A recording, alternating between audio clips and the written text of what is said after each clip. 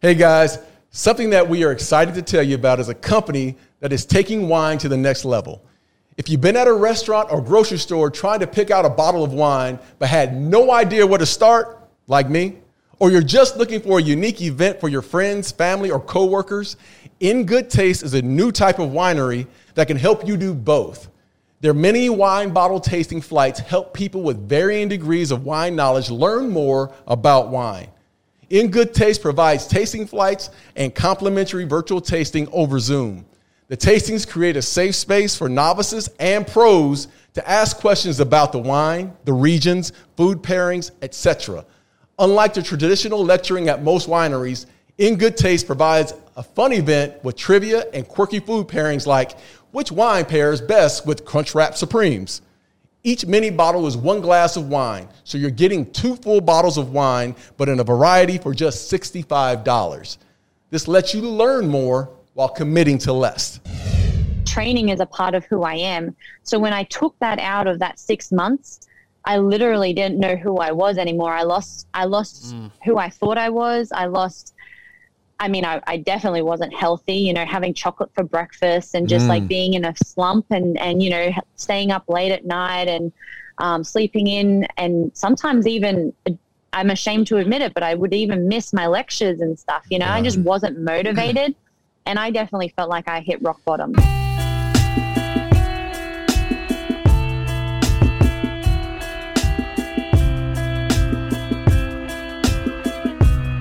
And welcome to the Darren Woodson Show. So for those of you that have listened to us, we've had some really cool guests and some really elite athletes.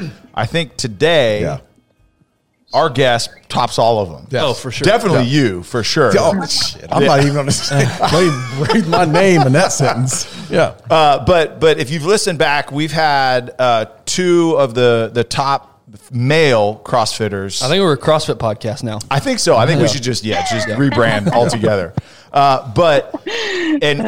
And both of them would probably say that our guest today, is by far the better athlete of all of them. Yes. So we are really, really excited to have Tia-Claire Toomey with us, straight from Nashville. And Tia, thank you so much for coming on. Thank you. That introduction, that's a lot to live up to. He practiced all night. He didn't sleep last night. He was worried. You guys, I'm so sweaty right now. You're past the first part. Okay. All right. So Tia, we're going to get into you got a lot going on right now, obviously training for the CrossFit Games this year, it's been a weird year for CrossFit. But I mean, you're adding a weird 3 years. Yeah, that's a good point. But you've also added another element to it that we'll get into a transition and another challenge that you're taking on. But in the show, we want to go back and we want to understand where Tia came from. Obviously, you're not from Alabama. For those of you that have heard her accent, she's not from there. I think she's from West Virginia, right? Yeah. Is that a West Virginia accent? Yeah, totally. Same. But take us back, being born in Australia and what that dynamic was like, and ultimately we'll get to where we're at today, and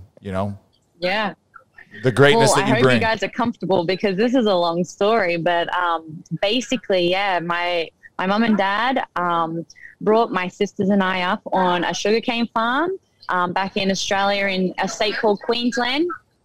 And I like to think that I literally was grown up on hard work. When I look back on my journey and how I think it has helped me along my I guess my professional sporting career, it's definitely been, I've definitely learned a lot and had like a really great foundation. Whether I knew that when I very first started, it's just something that I've appreciated along the journey essentially. And when I was growing up, I was very, very sporty, but never did I ever think that I was going to be going to the Olympics for weightlifting or, being a CrossFit athlete or even a bobsled athlete for that matter. At the time, I was very much into my swimming, into my track and field, into my cross country. And I just knew that I wanted to do something with health and fitness or, be be a sportswoman, essentially, that's going to represent my country in something. But, you know, as we all know, that's not necessarily the easiest job. And, you know, you have to be really prepared and committed to that kind of goal. So, yeah. So I have to like pinch myself. So was it? What were the family dynamics? Mom and dad together, brothers and sisters. Did you come from a big family? Yeah, I would say that I've come from a big family, but my direct family, I have a mom and dad, and then I have 2 younger sisters that are significantly younger than I am. They're about 7 and 10 years younger than me. So I've definitely grown up, you know, more of a single child, but then when they came into our lives, more of like a parent figure in that respect, even though my mom and dad were very much involved. I definitely look at them not just as siblings, but as, you know, my own. Essentially they're my motivation when it comes to a lot of the hard work that I do, and someone, I guess I want them to look at me and see my journey and know that, hey, if I'm doing it, then they can too. Absolutely. No matter what chosen field they want to go into. So growing up on a farm, and were you out working with your parents? What was that kind of the daily, like, so, you know, before you got into organized sports, what was kind of the daily chores and what was all that like? Well, I like to think that I was there working. Mom and dad would probably have a different answer to that one. But, you know, actually just before, you know, I went through school, I went into college and tried to become a nurse and exercise and movement science degree. But, you know, like, as much as I really enjoyed learning and developing my knowledge and education in that department, there was just something that wasn't fulfilling. And it was actually when I literally left, like, just deferred uni for a little bit, that I realized that, okay, you know, like, I'm kind of hitting rock bottom here. I'm not really happy, and that something has to change. At the time, my parents had actually moved from the property because the mill shut down. So, you know, there was a little bit of moving where my mum and dad had to go and work in the mines to actually help, you know, fund the farm essentially while my grandparents were still living there. Now, Tia, how old were you? I'm sorry to interrupt, but how old were you at this time? So when that happened, it was actually in 2006. So I was in grade 8 when that happened. Wow. So, you know, something that, like, I was growing up, I was very happy as a kid, you know, growing up on the farm, riding motorbikes, having friends over. Like, my place was the place to be when it came to the weekends. And for that to pretty much be turned upside down in my eyes, and essentially in my parents, because, you know, they were trying to, you know, make a dream living happen while actually, you know, helping the family and everything, but they financially couldn't do that and survive. So we literally had to change up our lives and move from one end of the country to the other, to a completely different lifestyle, and, you know, basically make do with what my mum and dad had, just so that we could keep the farm and stuff. And so, as you know, I went through school and I went into college. I was always very, very sporty. So I participated in a variety of sports. So netball. I don't know if you guys actually know what netball is. No, we don't. Did you say nipple? Netball. You'll have to totally Google it. Okay. It's a combination of like basketball and handball. Okay. It's very popular with the Commonwealth countries. But, you know, like football, tennis, you know, rugby for that matter, this thing called nippers, swimming, track, cross country. And when it came to the time of actually going to college, which we call university, I decided to focus on my studies rather than actually, you know, follow my passion for sports, just because I was like, you know, the proper way to do it is, you know, get an education, get a qualification, and do it that way.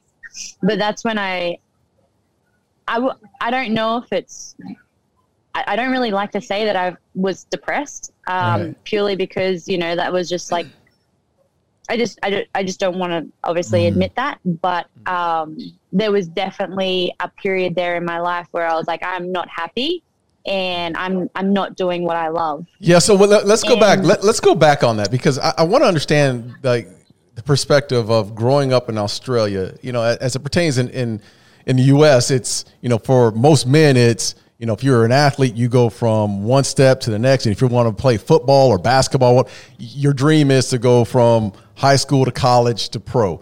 In Australia, for a young lady, what's that step like? Is it a dream of going from, you know, high school to play one sport to college, or what's that like? So it is very different in comparison to the US and Australia. Purely because, you know, so for example, I'll take track and field. So throughout school, so when I speak school, I'm talking from, you know, grade 1 to grade 12, right, which is like our, I'm not quite sure exactly what you guys call it, but it's essentially the period before college or university, if you will. And there are like these steps. So, you know, you'll compete at your school, then you'll go into your regionals, and then you go into your state championships, and then you'll go into your national championships, which you compete against everyone in your country. And during that school period of those 12 years, that's as high as you can go, because when you're that young, you don't qualify anything further. Okay. Right. So it's, once you leave school after those 12 years, then you have the ability to actually, you know, qualify and represent the country. Now, in order to do that, though, it's not like, you know, you get selected on a team or anything. You have to go through the trials, and you actually have to, you know, perform the regulated criteria that, you know, say Athletics Australia provide, and then you'll go on the World Championships tours and everything like that.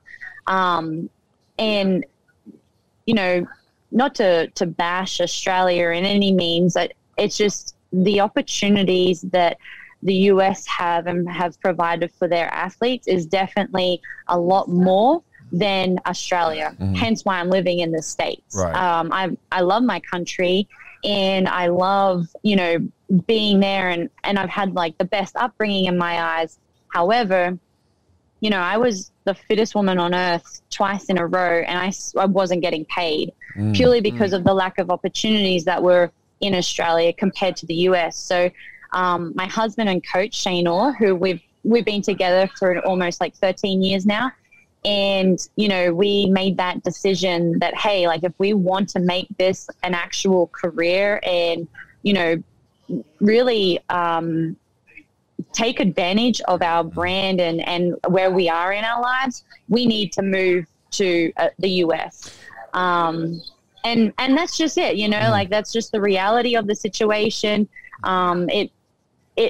Like, I don't mean this as in, you know, like, oh, Australia have no opportunities, blah, blah, blah, blah, blah. It's just there's just different. We're kind of isolated down there, and there's the reality to that. So from a professional sports standpoint, you know, you go to university and you ran track in university, correct?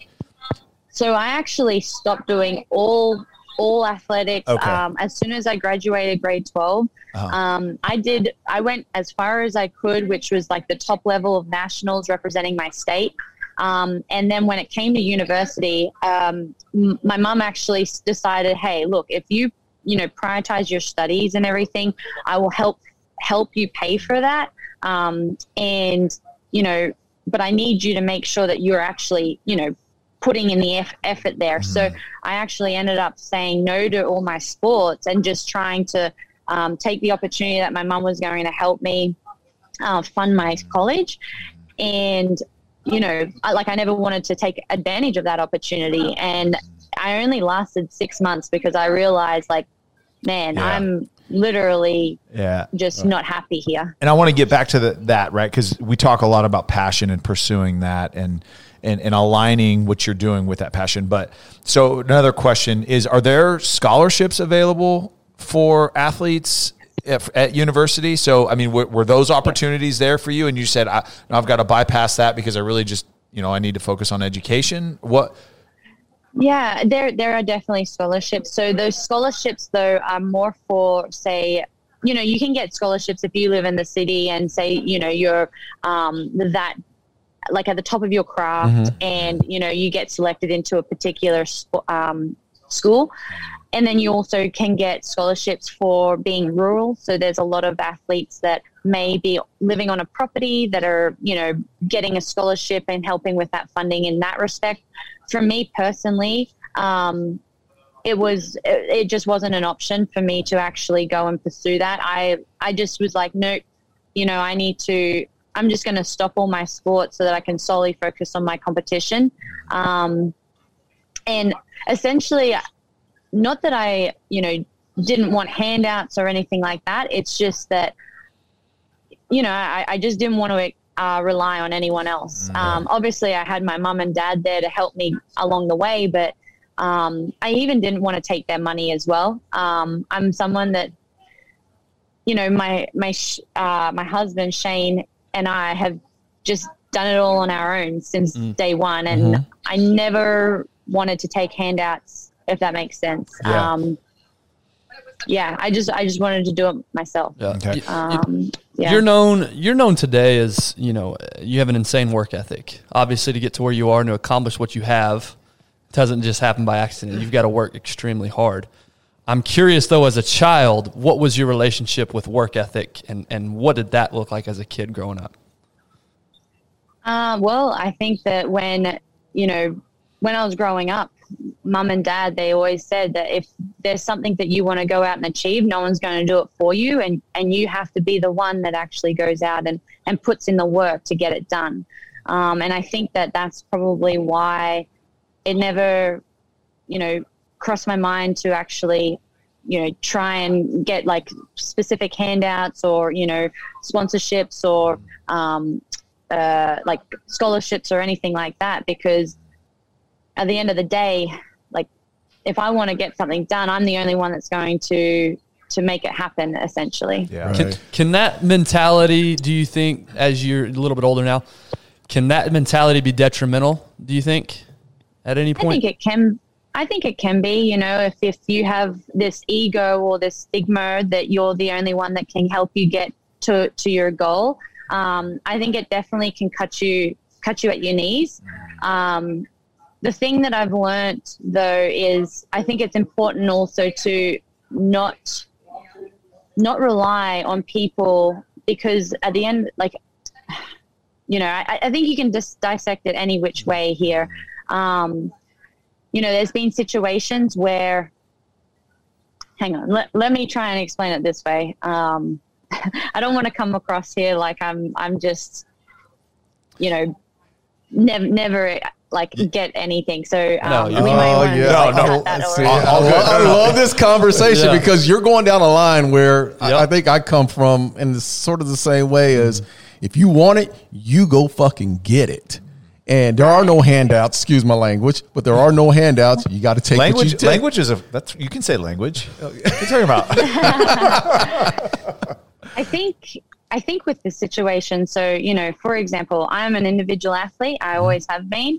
I've definitely participated in sports, like team sports, and I've had a lot of fun with them.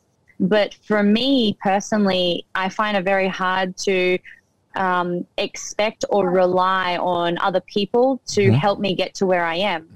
That said, though, I wouldn't be where I am if it wasn't for my team. Right. And my team is, the support from my family, the support from my husband and coach. If it wasn't for him, who we literally, started this whole CrossFit journey together, and he literally was teaching himself, how to help me with rope climbs on YouTube by watching Jason Khalipa, So we've learned and evolved along the years to make it happen.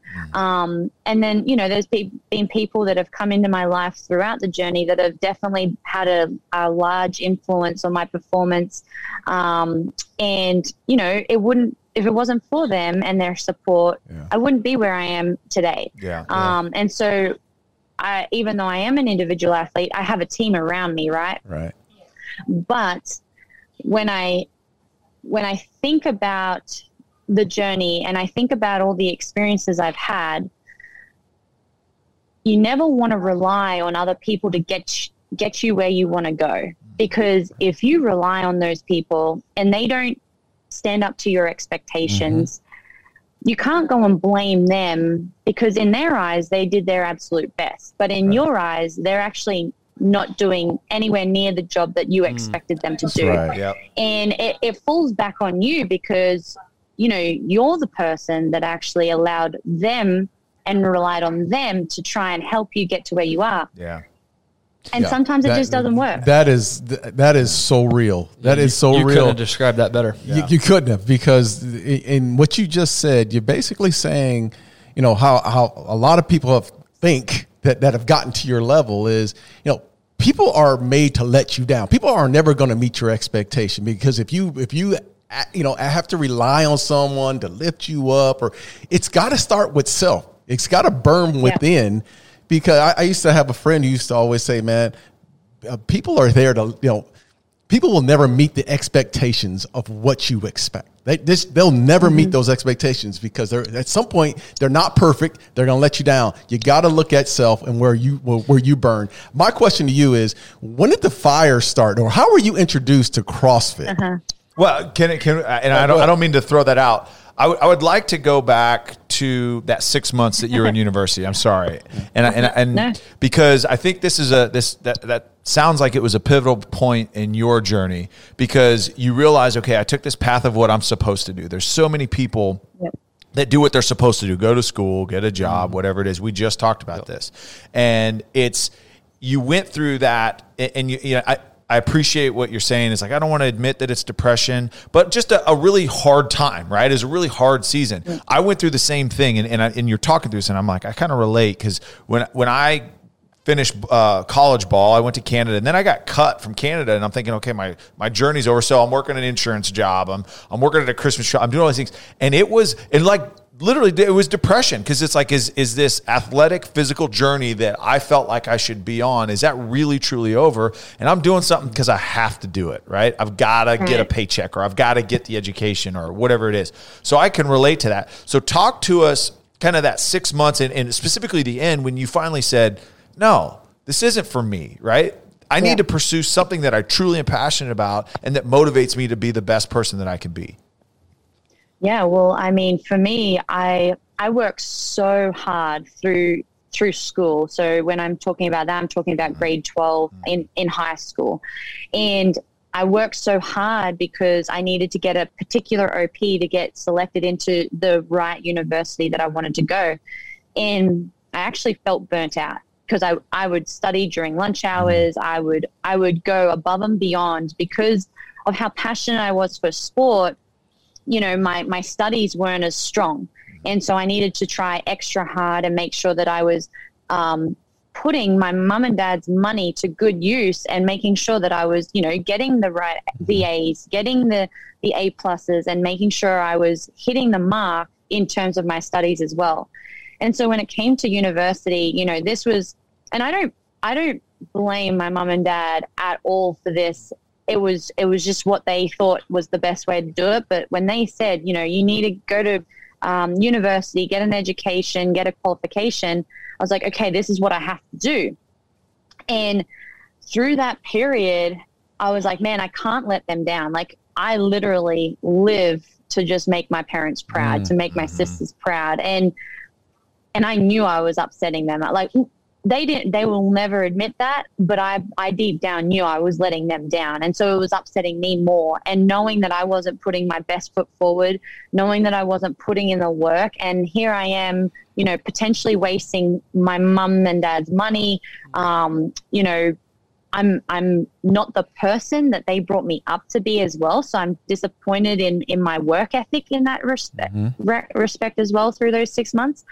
And it just wasn't working. And I knew something needed to change. And the thing that was missing was me training. And I've trained every day of my life. You know, I remember, you know, Dad and I, we had this conversation back in like primary school, and I was like, Dad, I want to make and represent Queensland, like our state, at nationals. And Dad's like, okay, well, we're going to have to work hard, and you're the one that's going to have to get up early in the morning, and you're going to have to do training sessions in the afternoon. And when your friends ask you to go over for sleepovers, you're going to have to say no because you're going to have to do the training.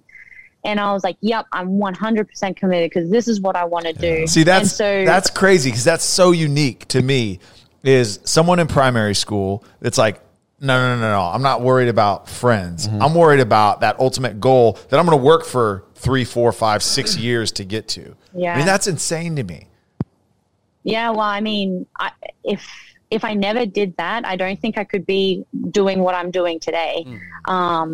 We literally, like when I said to Dad, I'm 100% committed, it was waking up 5 a.m. in the morning, going to the pool every single morning.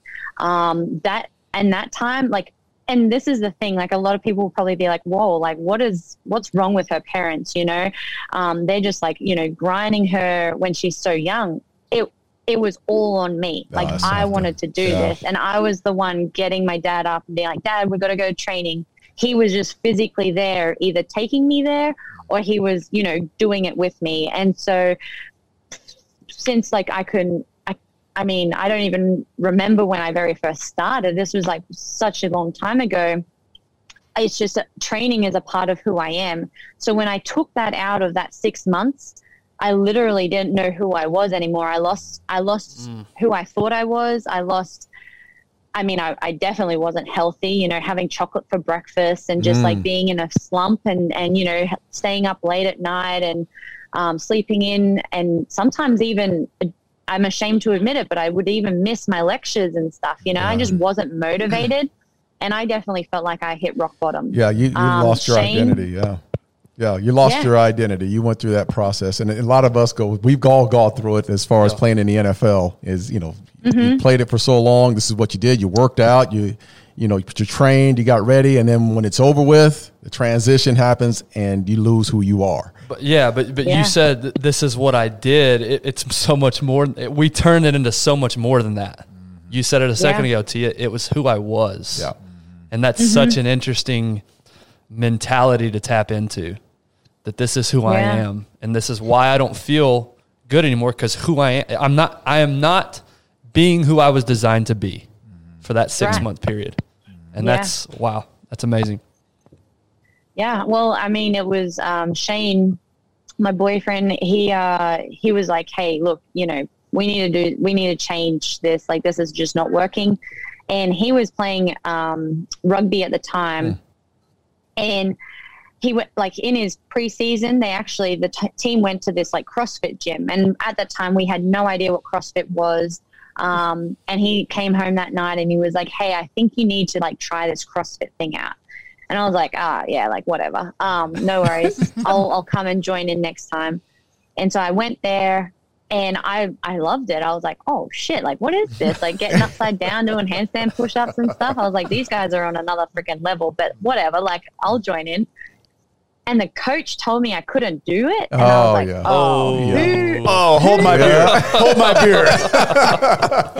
It was like one of those moments. I was like, who the fuck do you think you are? Excuse the French. But I was just like, dude, like back off. Yeah. So I didn't go back for 2 months because I was like, that coach is a douchebag. Right. And like, I don't want to be like a part of that. But like, I really enjoyed it. So it was the owner of the gym. We met in like a shopping center a couple of times, and he'd always ask me like, hey, like, when are you coming back to the gym? Like, you did really well. Like it'd be great to have you a part of the community. And I was like, yeah. Third time lucky. I was like, damn, this is getting freaking awkward. Like, I just need to get back in there, you know? So I got back in there. I signed up for a month because I used up my free trial the first time, and I was hooked. But it didn't, like, I didn't get hooked from like week one.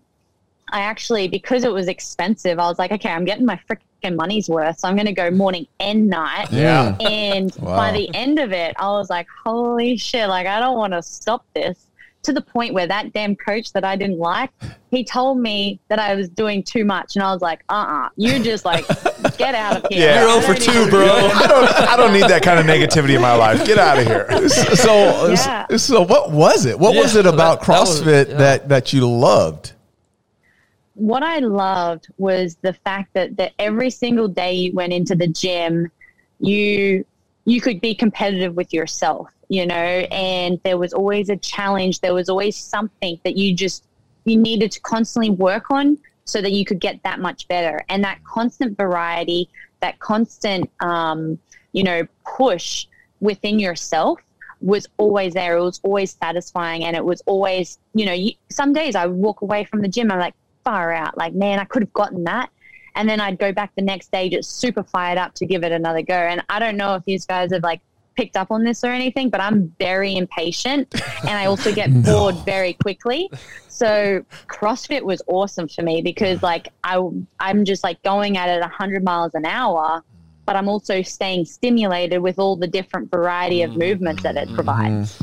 So sorry, just so we can catch our bearings again. So you did the 6 months of regular school, you leave, your boyfriend Shane says, hey, let's start trying CrossFit. What year are we talking about here?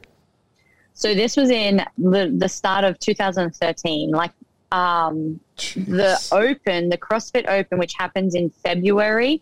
That was in 2013. And I remember the gym was like, hey, we need like people to sign up so that we can, get as many people and win like something from CrossFit. And I was like, I don't even know what you're talking about right now, but yeah, sure. And like, it was like 13.1 and now teaching me like 2 minutes before the actual workout, like how to snatch. I was like, what is a snatch? Like I obviously watched the Olympics, growing up as a little girl, you're like, I want to be an Olympian,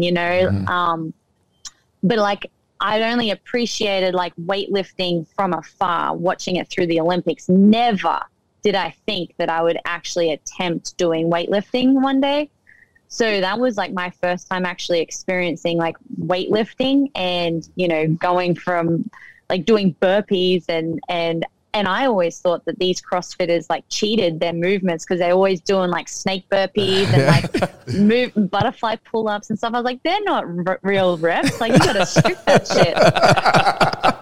Yeah. So I think I know the answer, but what's your relationship like when you sucked at first? And you were probably pretty good just because you're a good athlete, but when you weren't not good. Okay, so let's pull on that a little bit. What is your typical reaction to things you're not great at?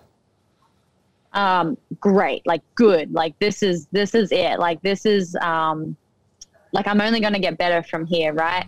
I love the process of things. Funny enough, as much as I have trained my whole life, I don't like training.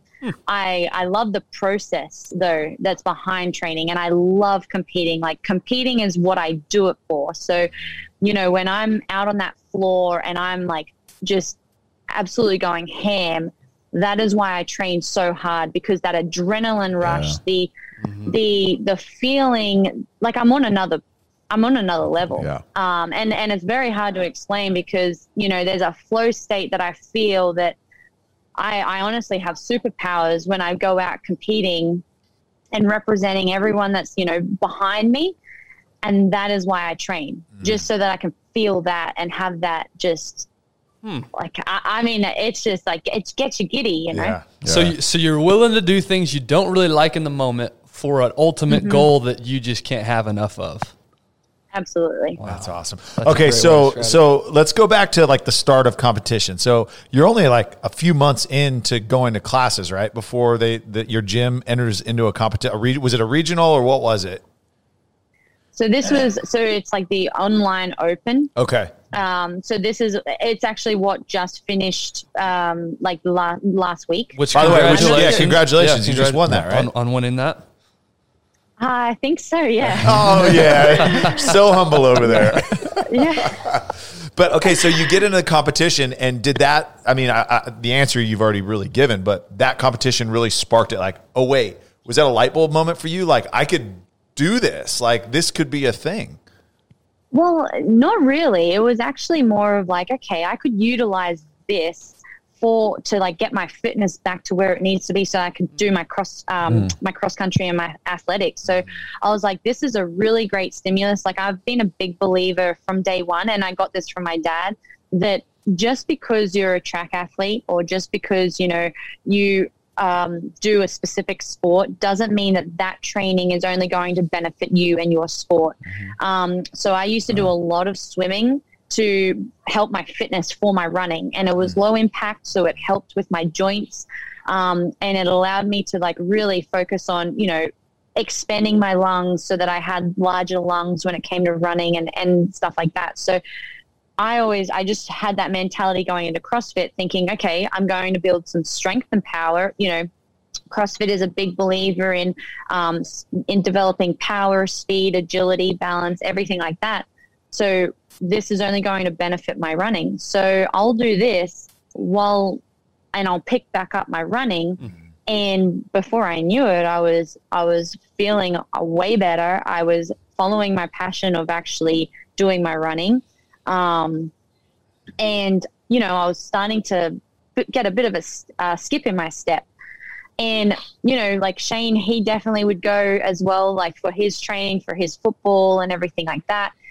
And, you know, it just became like this fun thing that we really enjoyed that was different to our typical, you know, running around circles doesn't always, you know, keep you stimulated. So having this CrossFit was a really great break and a really great way to really feel that love for training again. And this is though, like I didn't also at that time, I really didn't know about the CrossFit Games or regionals or anything like that. I think they spoke about it, but in the gym itself, you know, it's just a tiny little community. They did speak about having their own like comp team. So basically they would just go to local competitions and they would actually compete in teams and stuff. And I was like, that's what I'm going to do. Like I'm going to be on that comp team and they're going to ask me. This is a little bit of an ego thing too. I refused to ask them to be a part of the team. They had to ask me. That's right. So that's right. You come to me. I was always like, I'm going to train the house down and show them like how much I'm, you know, developing that they're going to want to have me. So just strategically doing hang cleans next to them and squats next to them every time. Hey, you got 2 plates? Yeah, I'm gonna do 2.5 plates. Yeah, no big deal. So how long did I'm just doing me. So how long did it take them to come to you? Like 2 months. Yeah. So I was like, I was in and I was like, I was a part of the crew. And I sure showed that coach too. I was like, yeah, I will shut you up because I know what my limitations are, you know?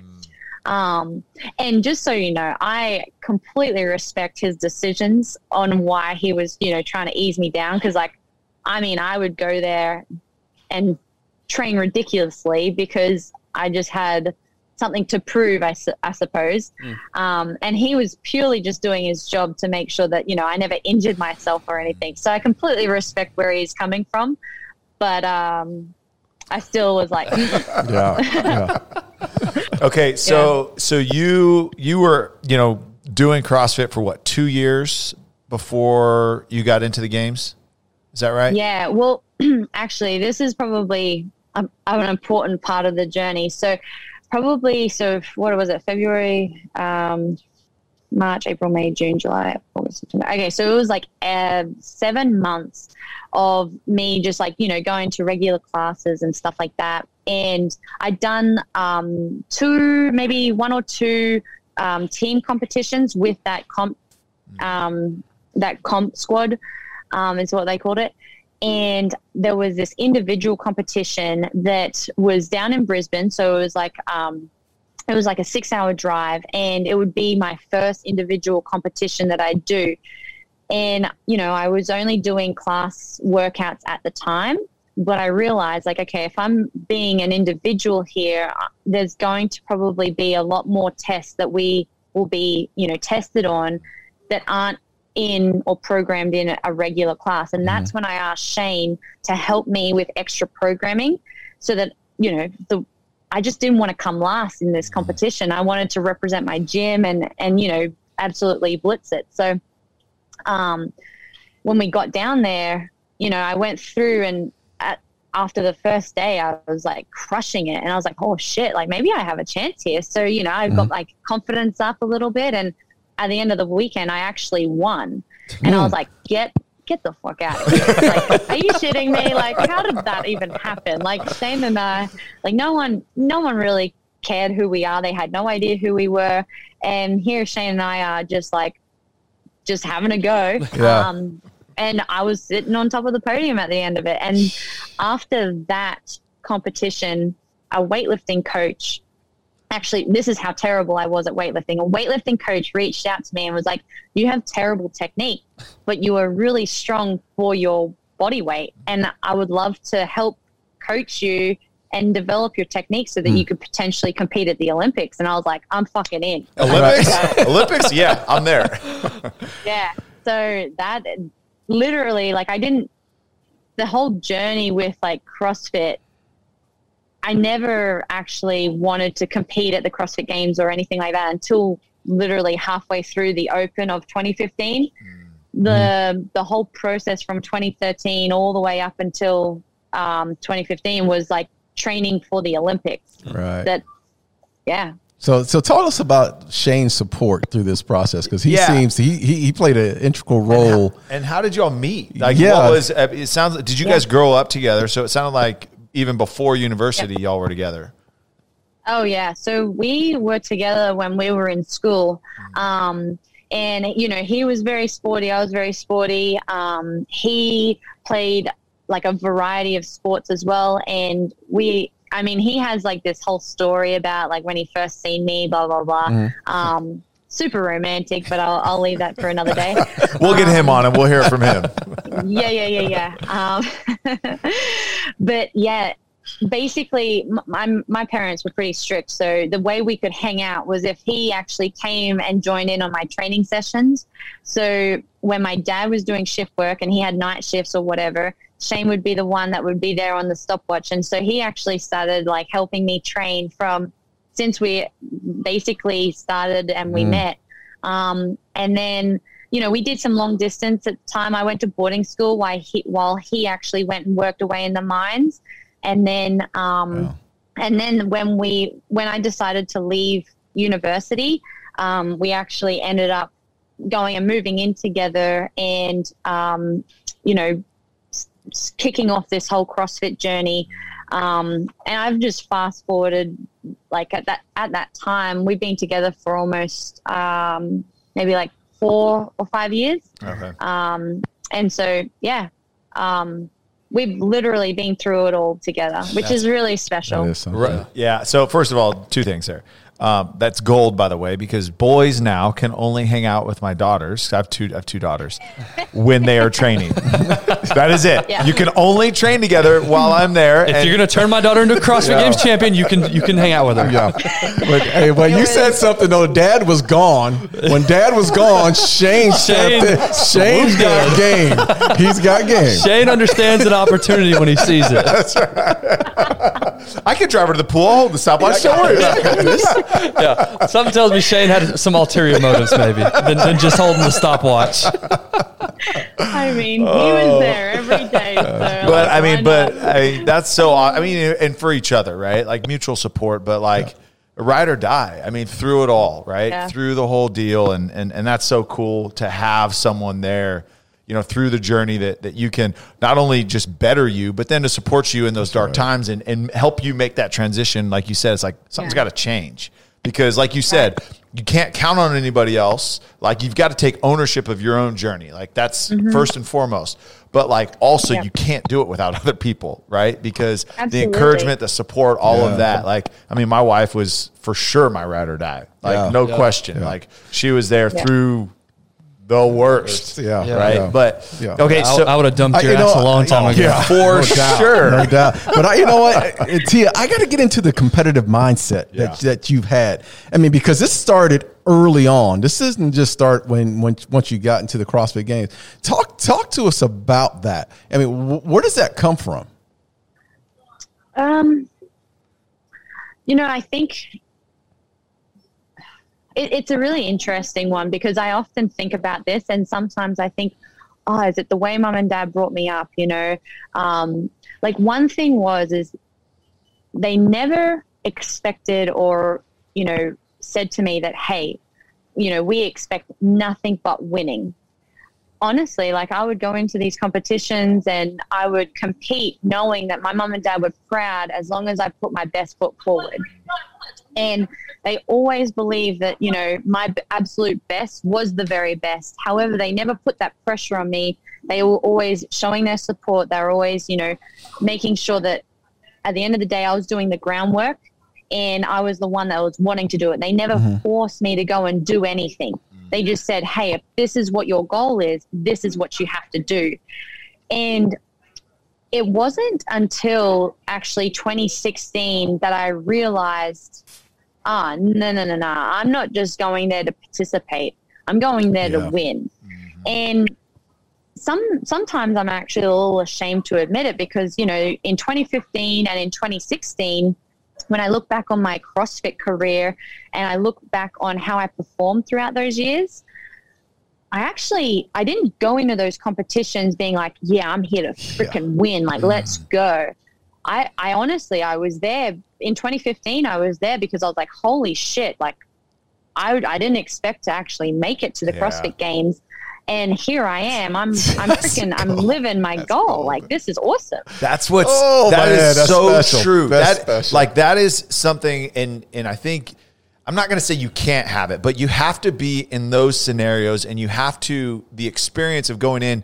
And I mean, I don't know how you felt early on, but it's like, I can't believe I'm in an NFL stadium. Like, I can't believe that. Right. Do I deserve to be here? Do I deserve to be at the CrossFit Games? And it's okay. There's a little bit of motivation there. There's a little bit, right? It's like, oh, I got to prove myself. But when you make that mental, that's right. You don't want to come last. It's such a different mentality saying, okay, I don't want to come in last than it is, I'm going to win this thing because I deserve to win this thing. It's totally a different mindset. It's a different mindset when you say there's no one that's going to eat off my plate. Yeah. That's the different mindset. That's when you become the dog and you say, okay, well, there's competition. I didn't come here just to show up. Yeah. And this is not a little pretty thing like, oh, we're going to have fun. I'm going to eat your lunch. And that's the mentality of greatness. Yeah. And we talk about people that get to that level, the Rich Fronings, the Matt, yourself. How do you get there? Because you get there because you have this mentality of this is mine and I own it. Yeah. And that's not a selfish mentality. No. That's a winner's mentality. What I love, like when Matt, he was talking about, he goes, people are asking me and worried about what my training regimen is and what I do this. He goes, man, if you're worried about me, you're not worried about yourself. Like that's time you're taking away from pouring into yourself being the best ever. But I love that you said that. It was like, okay, years, 2015, 16, when you came in second in those games. And then there was a switch in the end of 16, you said, right? It was like, wait, hold on. No. Yeah. I'm going to be on top of that podium and I'm going to win this because I put in the work. And I love the relationship. Right. There's like, it's an inverse relationship. It's like, okay, I've got to put in the work so that I can't lose, right? But then it's also like, I don't want to lose, so I got to put in the work, right? It's like, it's such a crazy dynamic in that. So talk us through 2016 when you had that, like, okay, I'm here, you get second, and then you go into 17. Yeah, so it comes back to actually having that team around me. So when I finished in 2016, I went into 2016 being like, okay, I just need to prove to the world that it was no fluke. We had athletes like passing out due to heat stroke and everything in 2015. And there was a lot of like media on like whether or not I would have come second had like the athletes been, where they needed to be physically. And I was like, nah, fuck that. Like, I'll tell you guys. Rookie of the year right here, bitch. And so, like I definitely, I had a job to do when I went into 2016, but there was also a level of like, holy shit. Like in 2015, I didn't know any of my competitors. I was still pretty fresh in the whole CrossFit space. I knew a couple of names, but in my eyes, I was like, who is that? Like, she's doing good. Like, good for her, whatever. And then in 2016, I was like, I'm not here to have friends, but I'm here to just be like, all right, I'm stamping my ground. Like, you guys didn't know who I was last year. Well, you're going to know who I am this year. And I also was going into the Olympics 8 days after the CrossFit Games. So, I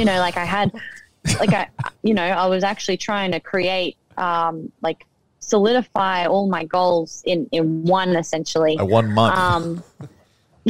Literally less than 1 month, in 2 weeks.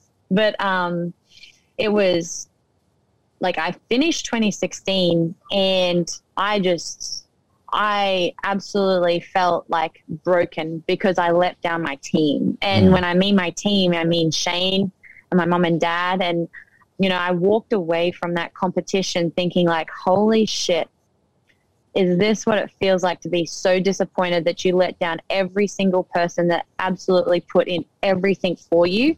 And this is how you repay them? And, you know, like there was moments like after competition, even to this day, that I think about it and I'm like in tears because I just know I didn't do my absolute best. And I literally just gave away that number one spot. And that's no disrespect to the person who came first.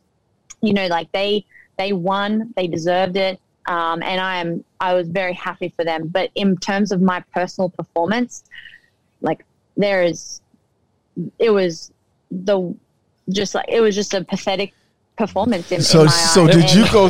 We're talking second place, by the way. Yeah. Not like 32nd place. Well, you know what second place does for like, enough. it wasn't good enough. So how did you go about the critique? So you had to critique yourself from the mistakes that you felt like you made, that you didn't perform up to the caliber that you wanted to.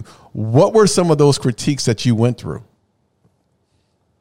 Honestly, I think it came down to the belief in my own ability. You know, like I knew deep down that I could potentially, like if I wanted to, I could win it, whatever.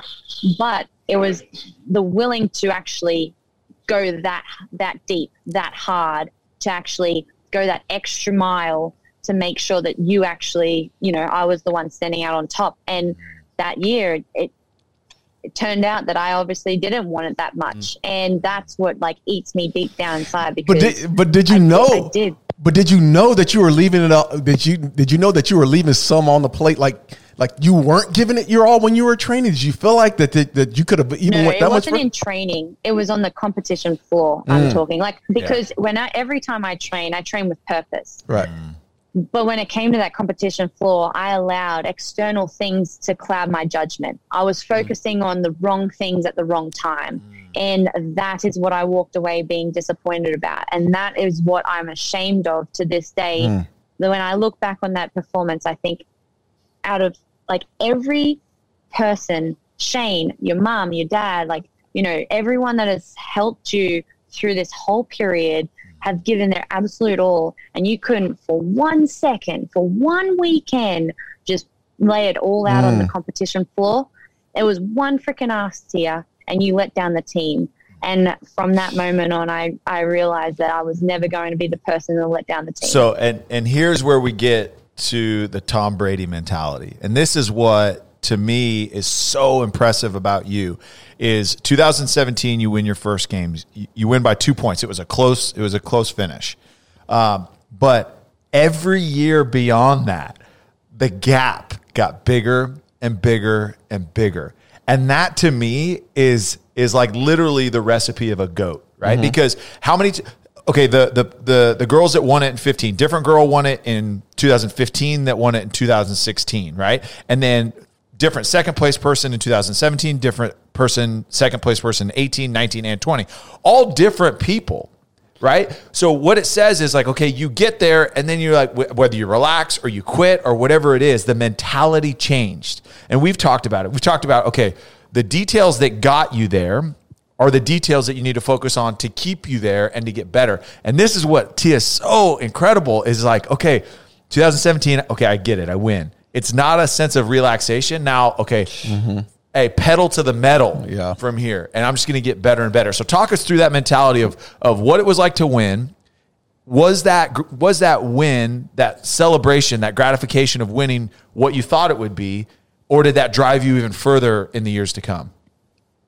Yeah, I think when I look back on 2017 and I think about the whole experience, actually, I thought because it was so close, I actually thought I came second again, and I was like, I'm not worthy of number one, and it was a moment for a split second where I thought, wow, you know, like out of everything your family, Shane, has done for you, like you just aren't worthy of this, and I was like, I just need to get off this floor. But then when Dave like pulled us out onto the competition floor and was like, named me as the fittest on earth, there was a sense of relief of like, oh shit, like, no, I am worthy. Like, I've done it. Like, Shane and I, like, I've given back to the team, and we won. And I never look at my wins as just mine. I always think it's our wins, you know, because like I said before, you know, I wouldn't be here if it wasn't for them. And there was just such a relief of, okay, I am worthy of it. And there was that moment that I was like, all right, well, we're not just here and we haven't worked this hard to just get here and be complacent and, you know, be content with this. We're going to go and back it up again. And every year, like I actually look back on my 27, my 20, even my 2018 years, I'm like, oh man, that was atrocious performance in my eyes. And you won by 200 plus points. I just know that I can do better. I know I can be better. And I think it's going from good. I was good in 2015, 2016.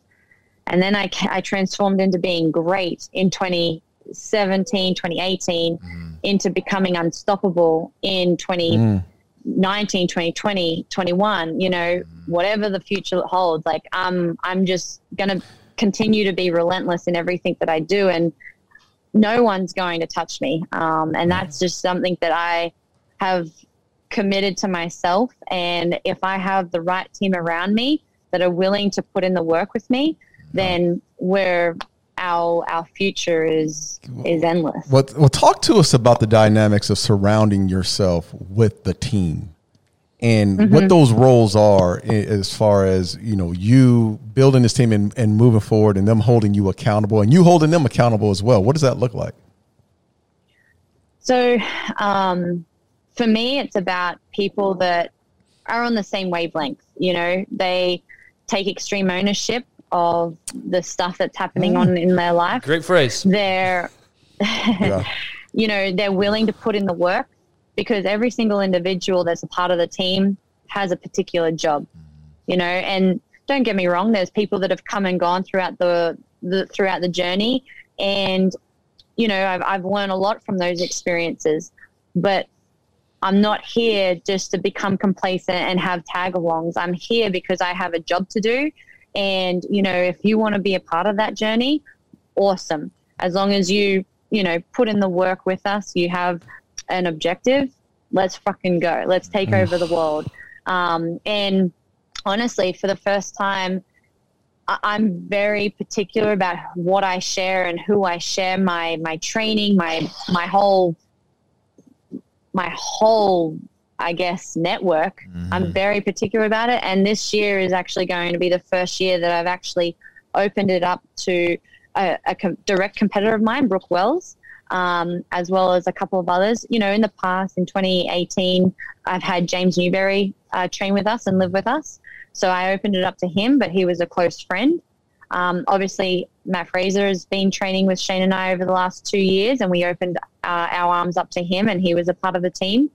And now it's, you know, I actually had a conversation with them just before the season started. And I said, look, guys, you know, if we're really going to do this, we're going to do it together.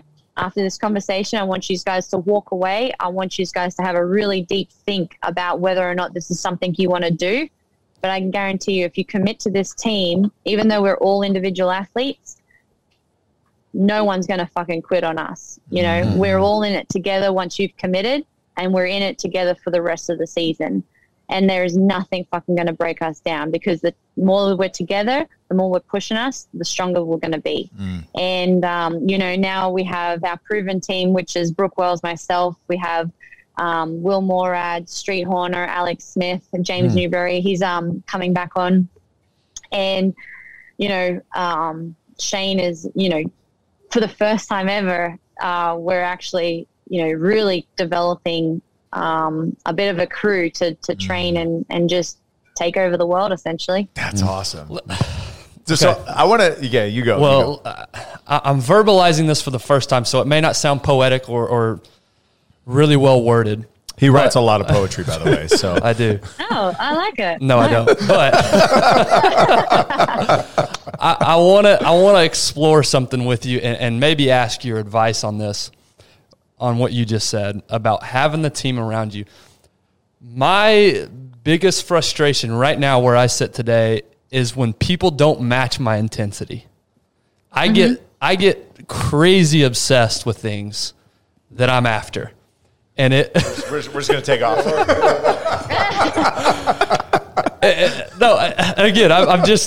I'm verbalizing what's going through my head. Yeah, like, I get it. Like it's so frustrating when you want something so bad and you know you can't get there alone.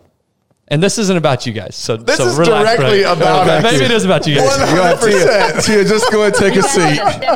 Tia, take a seat. We're gonna have a little relationship issue here that we're just gonna work through, and you can witness it. And again, that's why I want to talk this out, because I think in some ways it's irrational maybe of me to think this way, but it's just so frustrating when people don't match your intensity, when it's something you're after so bad that nobody else, it seems like, and that's what we were talking about earlier, nobody's going to fulfill that expectation.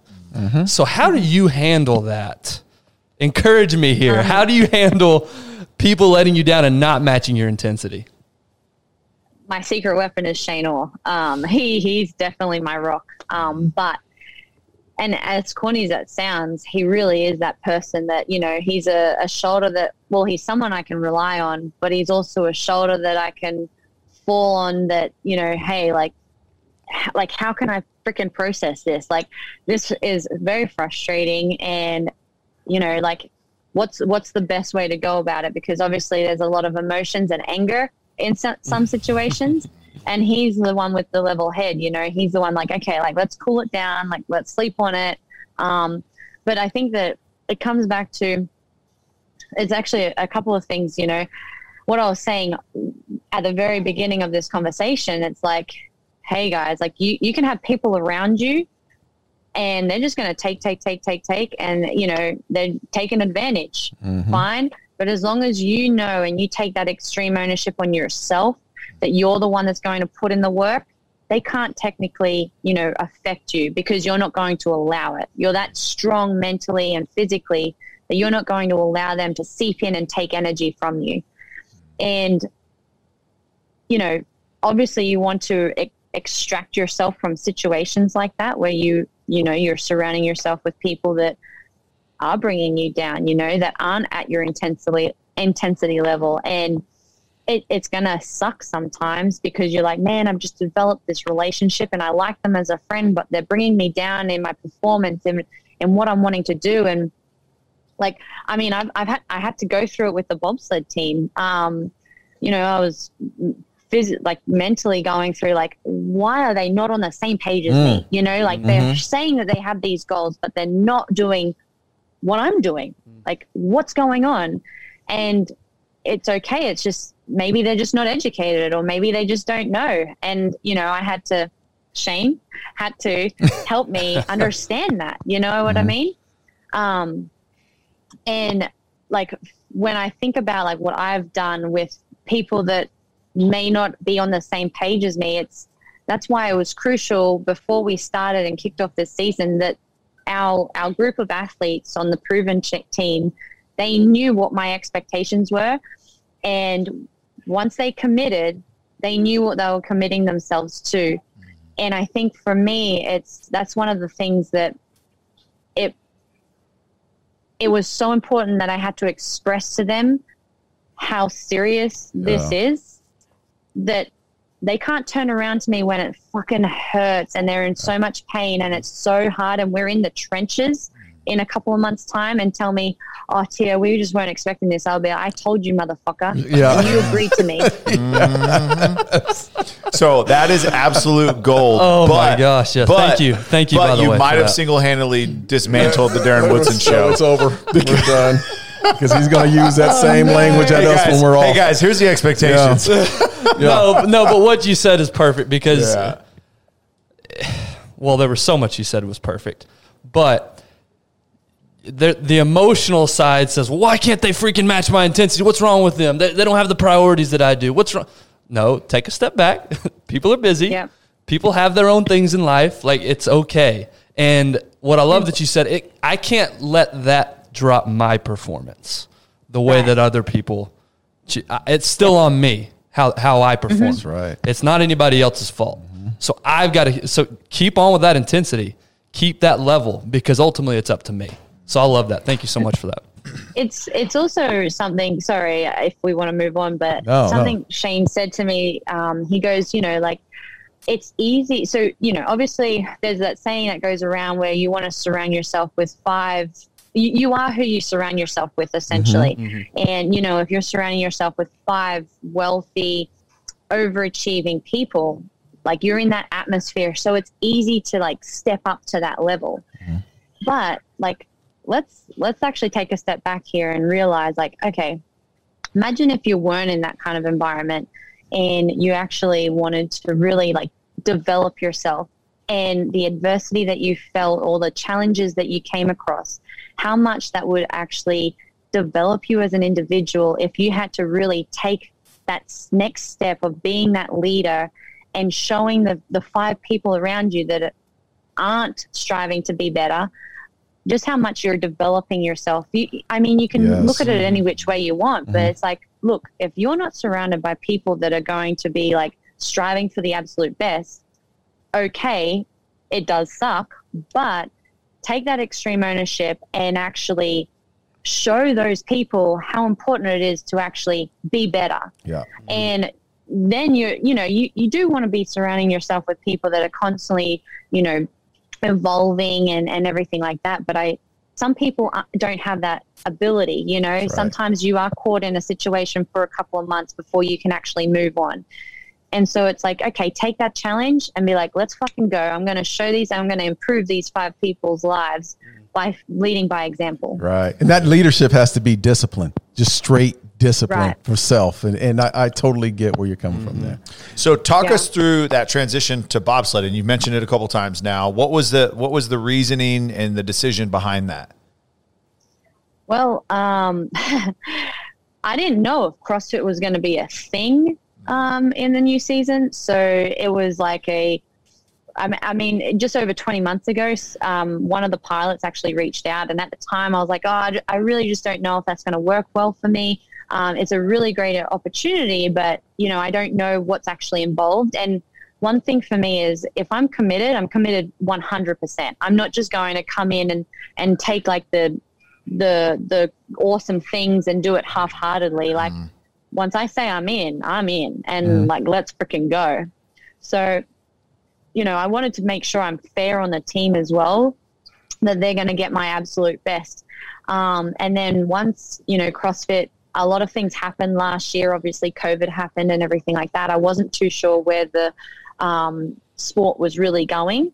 And so I reached back out to them and was like, hey, like, what does the season look like? What's entailed? Like, let's have a bit of a plan so I know what's going on. And they're like, look, because of COVID, we're going to actually do a training camp in Korea. And it's only going to be for a couple of months. It looks like it's going to be in the off season for CrossFit. So I think that this could be a potential opportunity for you to come and meet the team and get a bit of a grasp of what's really required. And so Shane and I were like, yep, we're in, let's go. We booked our flights. We, went and got our visa and everything sorted. And we went and spent 2 months over in South Korea training with the Australian bobsled team. And I was training and learning how to be a brakeman for the Australian bobsled team. Wait a minute. Explain what a brakeman is. And a pilot. And why you would want to go down an ice tube at 90 million miles an hour. Oh my God, it's so exhilarating. We're going like 85 miles an hour. It's awesome. And you have to have a lot of trust. So basically for a female, so they have 2 races. One is a 2-man bobsled, which it has your pilot, who is your steerer. And then you have your brakeman, who is the power behind the sled and also the person that pulls the sled and stops it at the very end of the race. That surprises me that they would put you in the power position, though. I'd assume you'd just be along for the ride, just steering, just casually just being there. I I mean, I did get an opportunity to jump in that pilot seat, and holy shit, like that was epic. Oh, like, yeah. I don't want to see. I just want to put my head down. Step aside. Yeah. Oh. Well, and then you also have a mono bob race, which is just the pilot, and they will push, they'll drive, and they'll brake themselves. And that's actually a requirement to actually qualify for the Olympics. Because the Olympics is next February in 2022, I don't have the ability to, do the required hours and everything as a pilot. So really my only option is to just be a brakeman. But I mean, for me, it's like an incredible experience. And so I basically from there learned how to do the push. So there's a specific technique to actually like hit. And you run on the ice with like these ice spikes. So they're like really, really sharp.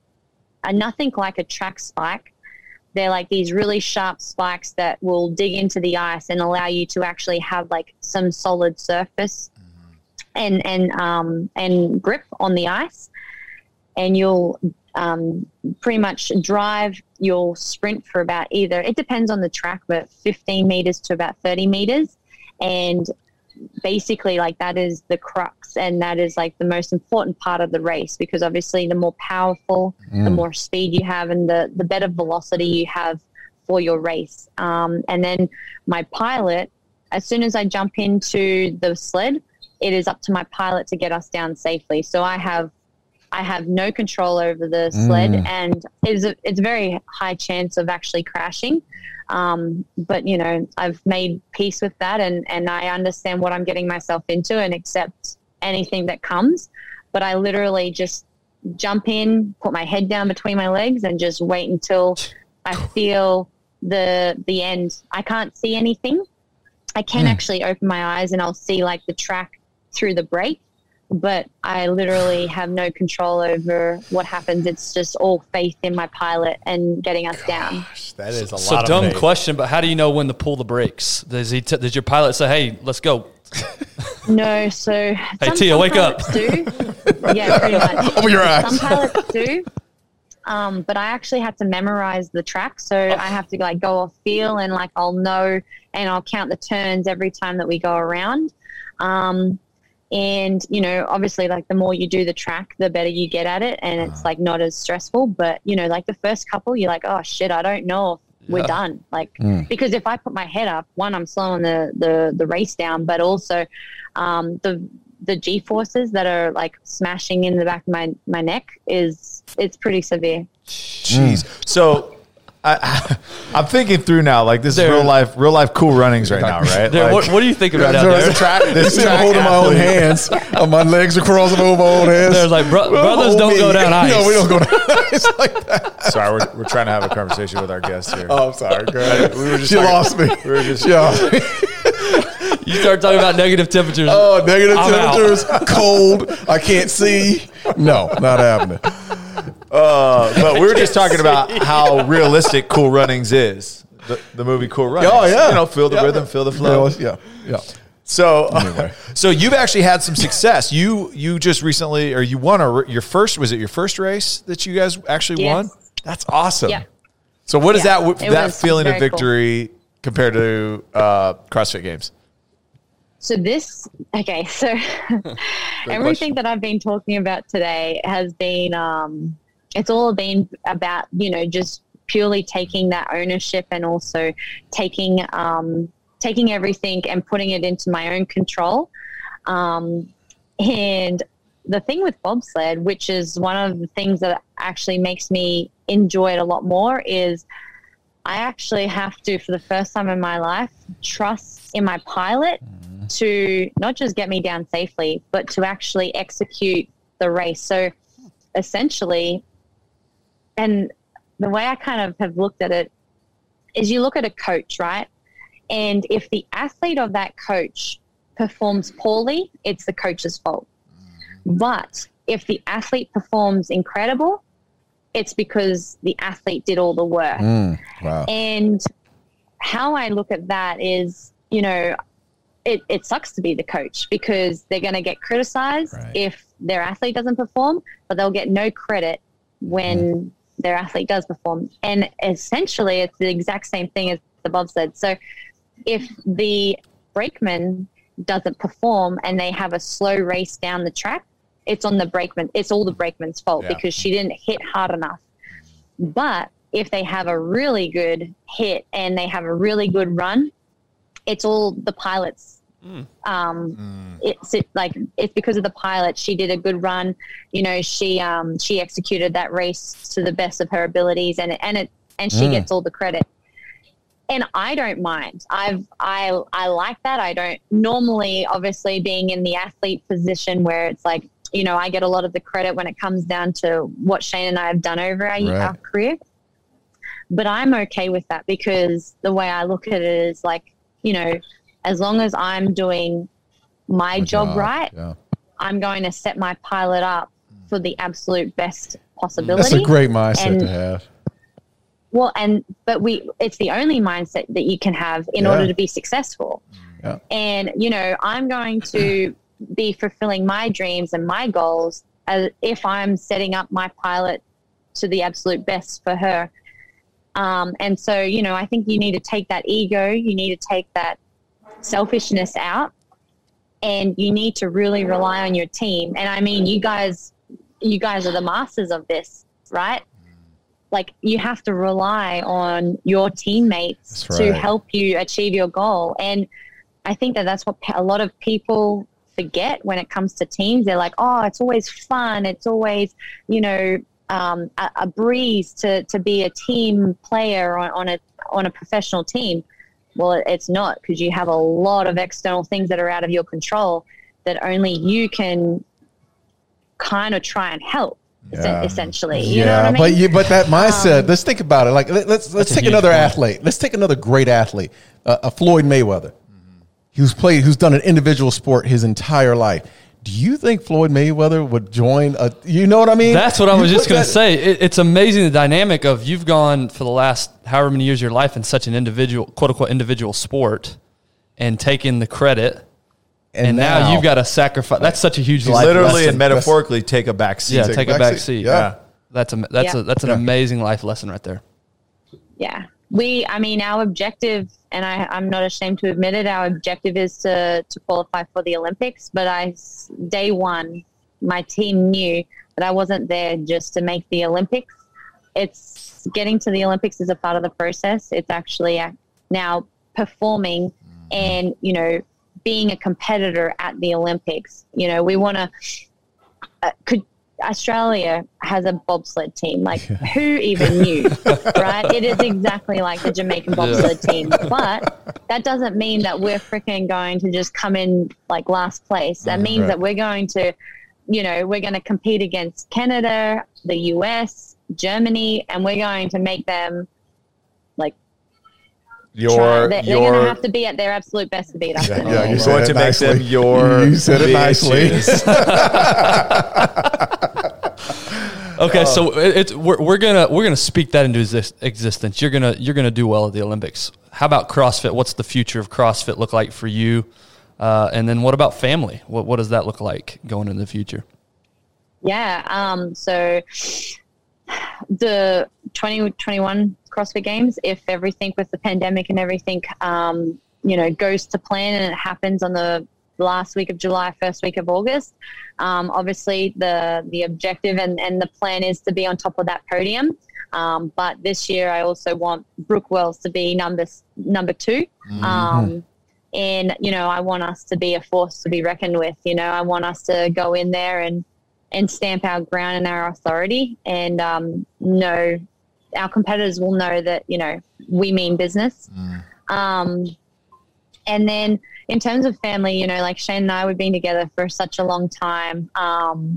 And we definitely want to have a family one day. But I don't think that right now is suitable, you know, especially with having the CrossFit Games around the corner and then the Olympics as well in February. That's as far as I've really been looking. I think it's important for an athlete to not get overwhelmed and too consumed of what can happen in the future rather than just be present. And I think that it's important that we just take one goal at a time. So the next objective is the CrossFit Games. Once that's done, it's basically bobsled training, tick off the Olympics, and then we'll have to reassess and go from there. Now, we're a little upset at Matt because we had him on the podcast and he didn't tell us he was retiring. I mean, and he made that decision like 3 weeks later. So if we find out in 3 weeks that 2021 is your last season, we're going to be upset. Yeah, and then she didn't break the news here. And then officially no more CrossFitters because apparently we would then be bad luck. If you come on the Darren Woodson show, then you retire. And we only speak to champions, let's be honest. That is true. That's amazing. No. I can reassure you guys that you won't be getting an announcement in 3 weeks' time. Awesome. Okay, so one last thing, and we appreciate so much the time that you spent with us. This has been an incredible conversation, but I want to go back to the mindset that you had, and it kind of hit me because I think so many people feel this, and then they can watch you on TV and think, oh my gosh, she's got it figured out. She's just super talented. Like she was just made to be there, and I don't have a chance, and I'm not worthy. But you had those same thoughts in your head after second place. Like, I'm not worthy of this, or I'm not good enough, or I'm not this. I mean, you, for crying out loud, got second place at the CrossFit Games, the second fittest person on the planet, and you're still having those thoughts. But talk through, to those listening out there that are doubting themselves, that don't think that they're worthy, that don't think, you've had those thoughts as well. And talk through, okay, how do I take those and make something positive out of it and not let it consume me and stop me from achieving my goals? Because you reacted in a way that brought positive results, as opposed to, I think so many people will say, I'm just not good enough, and then they quit and they stop. So talk us through how to use that and turn it to a positive. I think, there's a lot of different motivations throughout my whole career that I've utilized, one being those negative comments, those keyboard warriors, that don't think that I have what it takes. And it's like, okay, I'll fucking show you. Darren's one of them. The haters. The haters. Yeah. You want to turn something that like who is that person and who are they to tell me that I can't achieve something? So taking that kind of approach and turning it and flipping it to use as motivation and something as a good form of motivation can really fire you up. But I also think you have to ask yourself is, why do you want to do this? I constantly ask myself, like, what is my purpose? Like, what do I want my legacy to be? And, what is important to me? And for me personally, every year it's changed. It's evolved. When I very first started, I was like, yeah, I wanted to go to the Olympics because when I was a little girl, I thought that was such a cool accomplishment. And when I have my kids later in life, I want to tell them the stories of, how mum went to the Olympics one day and represented Australia. And then the next year, it was a different why, but it was similar. It was more so for Shane and for my family and for the people that have sacrificed so much for me to be where I am. And every year it changes, it evolves, there's something different, but I always have to ask myself before the start of the season is, why do I want to do this? It helps with my determination, it helps with my desire, and it helps with me when it comes to those really tough days and, the days that I don't want to, go and do a hard session at the gym. I'll think back to, no, I need to do this in order to be successful at this so that I can achieve this, and it's going to pay off in the end.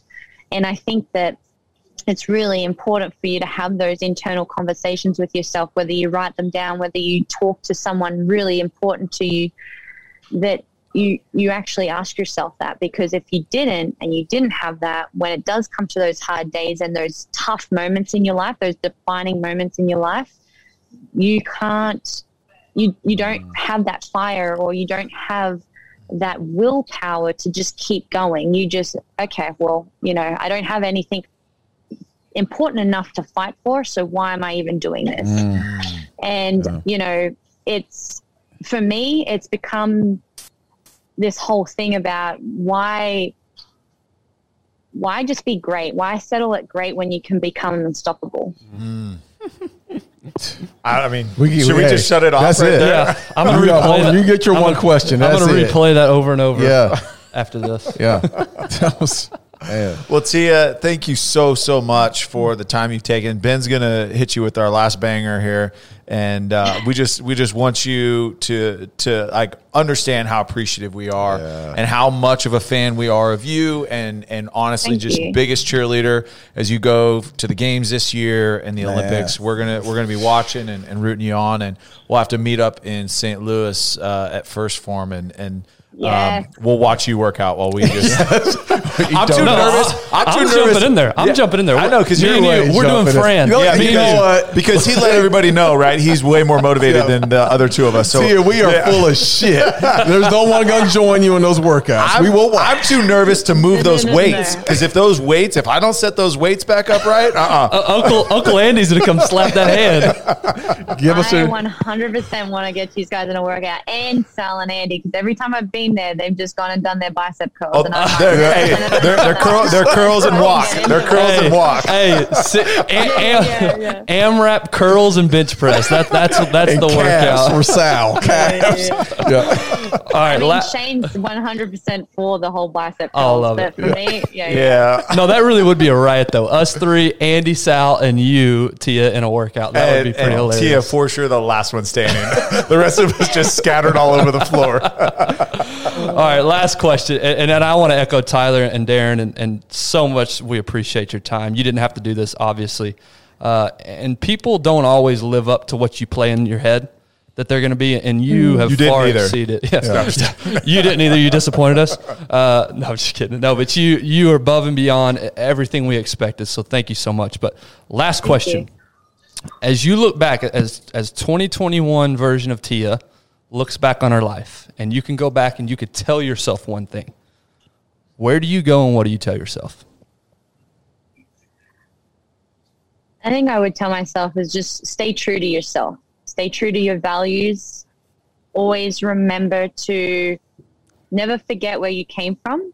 And if you can go to bed knowing that throughout the day, throughout your training, throughout who you interacted with, you stay true to who you are as a person, you put your absolute best for that particular day out there, then nothing can go wrong. And I think that, you can go to bed having that confidence that you were kind and genuine to the people that you interacted with, and you left people making them feel good and making them feel like they were important, because, everyone has interactions with so many different people throughout the day, and it's easy to get caught up in what's going on in your own world, whereas, they may have like a bad day or whatever. But if you can stay true to your values, and for me, I think it's very important that every interaction that I have with someone, they always have a good interaction, even if that means that I'm just having a terrible day. Then I know that I'm being a good person, and that's it's only going to turn over and make that day better for you as well. Sure. And I think that if I can leave the gym knowing that I did my absolute best in training that day, I got that much better, then I'm going to be satisfied with who I am and what I've done. And, you can't ask for more. So be kind, stay true to your values, and just keep putting in the work. Hey, awesome. You know what I love about that answer is that question is about you, and you turned it into other people. That just shows your heart and your love for people. That's awesome. For a moment there, I was like, Tia, you're rambling. No. That was perfect. That was perfect. Not are you the fittest person on earth, but your mental toughness, like it just speaks so loudly. Gosh. Yeah, we ain't shit, boys. Yeah, I know. But it speaks to our listeners. First time Ben's cussed on this show, by the way. Thanks, Tia. You brought it out of me. You brought it out of me. It's the Australian in me. But I want to say this because there's this episode in this interview today, it speaks so loudly to everyone, not just young ladies, myself, everyone. It speaks to everyone about not just the physical side of it, but the mental toughness to overcome and to get yourself in a position to where you don't take no bullshit from anyone, and you put it on extreme ownership on you to get the job done. And Tia-Claire Toomey, we appreciate you today. I mean, really do. We appreciate the lesson today. No, it was an honor to be a part of your show, and thank you. Keep doing what you're doing. Thank you so much. We'll talk soon. Hopefully see you in person soon.